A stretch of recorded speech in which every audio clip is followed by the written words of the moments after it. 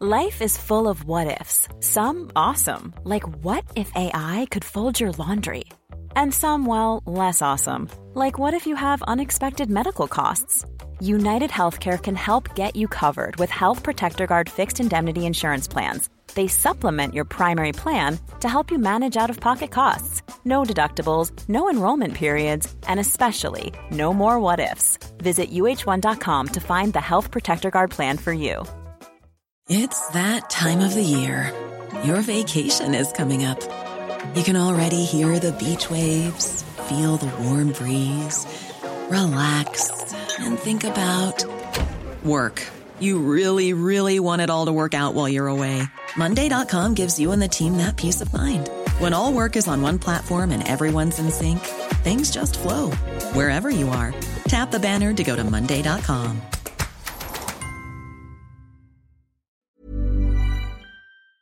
This is your Times Daily World Briefing for Friday, the 29th of July. I'm Emily Ferrier. And I'm Laura Cook. Pope Francis concludes his apology tour in Canada. The pain and shame that we experienced must be an occasion for conversion, never again. And a bus falls down a ravine in Nicaragua, killing at least 13 migrants.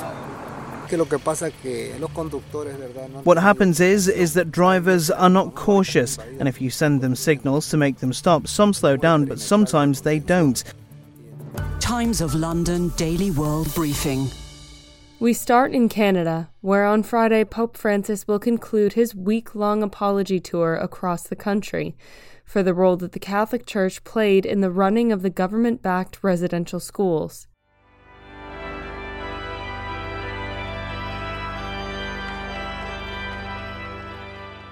On Thursday, the Pope spoke at the Notre Dame Church in Quebec City, apologizing for the treatment of over 150,000 Indigenous children who were taken away from their families and forced into residential schools between 1870 and 1996. And thinking about the path of healing and reconciliation with the Indigenous brothers and sisters, the Christian community should never again allow itself to be contaminated by the idea that there is a culture superior to others and that it is legitimate to use means of coercion against other people. The children sent to these schools were starved or beaten for speaking their native language, and many were sexually abused in a system that Canada's Truth and Reconciliation Commission has called a cultural genocide. The Pope added this to his apology, along with all other sexual abuse committed against minors and other vulnerable members of the Catholic Church. His visit was met by activists who unveiled an anti-colonial banner during the Mass that read, "Rescind the Doctrine," calling for the Catholic Church to rescind the papal decrees justifying the age-old doctrine of discovery, which legitimized the seizure of Indigenous lands. The comments made in his speech were the strongest yet by the Pope on the collective failure towards the Indigenous people of Canada. I would like to, together with you, once again apologise to all the victims. The pain and shame that we experienced must be an occasion for conversion, never again. This comes after survivors critiqued the Pope for his address on Monday, saying that the apology fell short.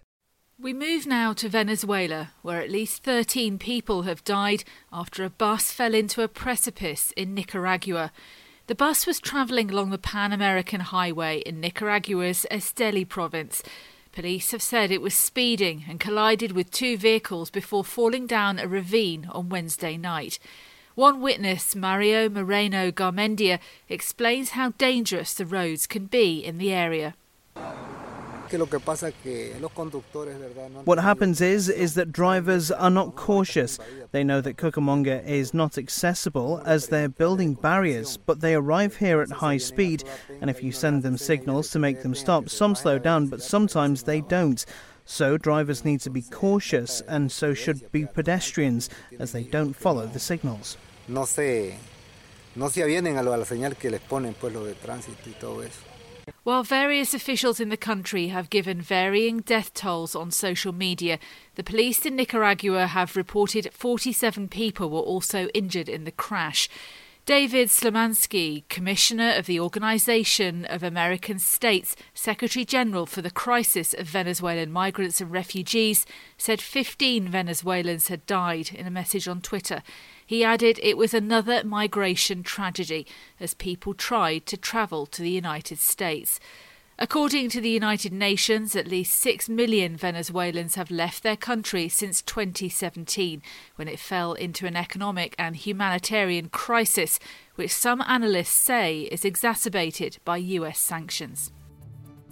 On the way, an iconic soap comes to an end, and an average Joe or Jane could become the next billionaire. Times of London Daily World Briefing. To Puerto Rico now, where the bodies of 5 people were recovered from the waters near Mona Island after migrants were forced out of a makeshift wooden boat. Officials said that 66 survivors, including 2 minors, made it safely ashore after the human smuggling event went wrong. Mona Island, between the Dominican Republic and Puerto Rico, has been used for years by smugglers carrying people between them. The migrants are usually of Dominican or Haitian descent. Back in May, a vessel with Haitian migrants aboard capsized near the island, and 11 people drowned during a steady increase of migrants attempting to reach U.S. shores. Joe Biden dismissed suggestions that America's on the brink of a recession. The US economy contracted for a second consecutive quarter, which would meet the criteria in other countries. But the president says his economic plan is focused on bringing inflation down. Biden says the US is on the right path. Our economy created more than 9 million jobs since I came to office. Our economy created more than 1 million jobs in the second quarter, the same period as today's GDP report covers. And our unemployment rate is 3.6%, near a record historic low. Secondly, households and businesses, the engines of our economy, continue to move forward. A drop in output between April and June hit 0.9%. Forecasters had predicted an annual fall of 0.5%. But Biden spoke on Thursday to reassure the American people. There's going to be a lot of chatter today on Wall Street and among pundits about whether we are in a recession. But if you look at our job market, consumer spending, business investment, we see signs of economic progress in the second quarter as well. And yesterday's Fed chairman, the Fed chairman Powell made it clear that he doesn't think the U.S. economy is currently in a recession. This comes at a critical time for both businesses and consumers who've been struggling through crippling inflation, the worst outbreak in 4 decades, and interest on borrowing rising. This combination has taken a toll on the American people, who saw the Consumer Price Index skyrocket 9.1% compared to last year, a pace not seen since 1981. And wages can't keep up, with hourly earnings sliding 3.6% from a year earlier, when adjusting for inflation, the 15th straight year-over-year drop. With this fear of recession leading into the November midterm elections, Biden and the Democratic Party may lose approval and could lose control of the House and Senate. The Times Daily World Briefing. Sport. With a retirement announcement from the F1 community, here's John Jackson.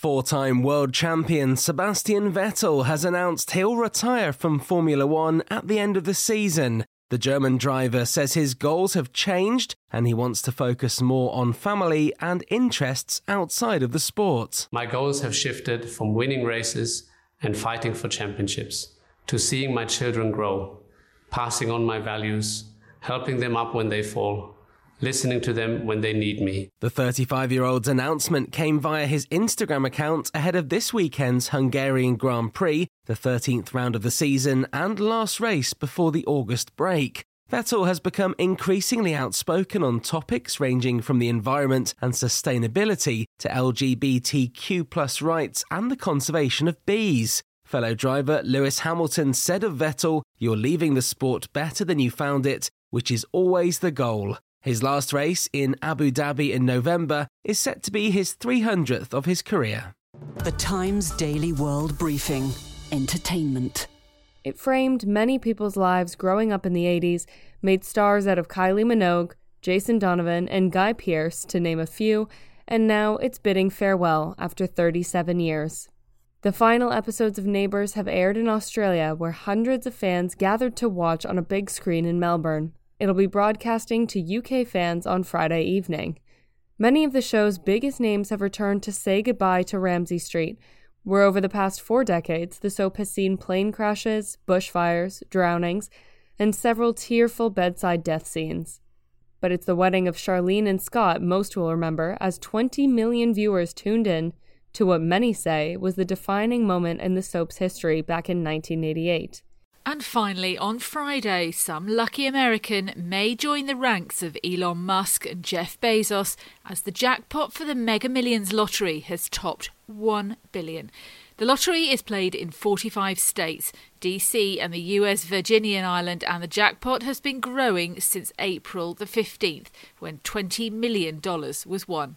In the Mega Millions history, 2 jackpots totaling over $1 billion have been won, including one in 2021. If no one wins on Friday, the jackpot will continue to grow. And that's your Times Daily World Briefing for Friday, the 29th of July. This podcast from The Times is brought to you in partnership with Google Podcasts.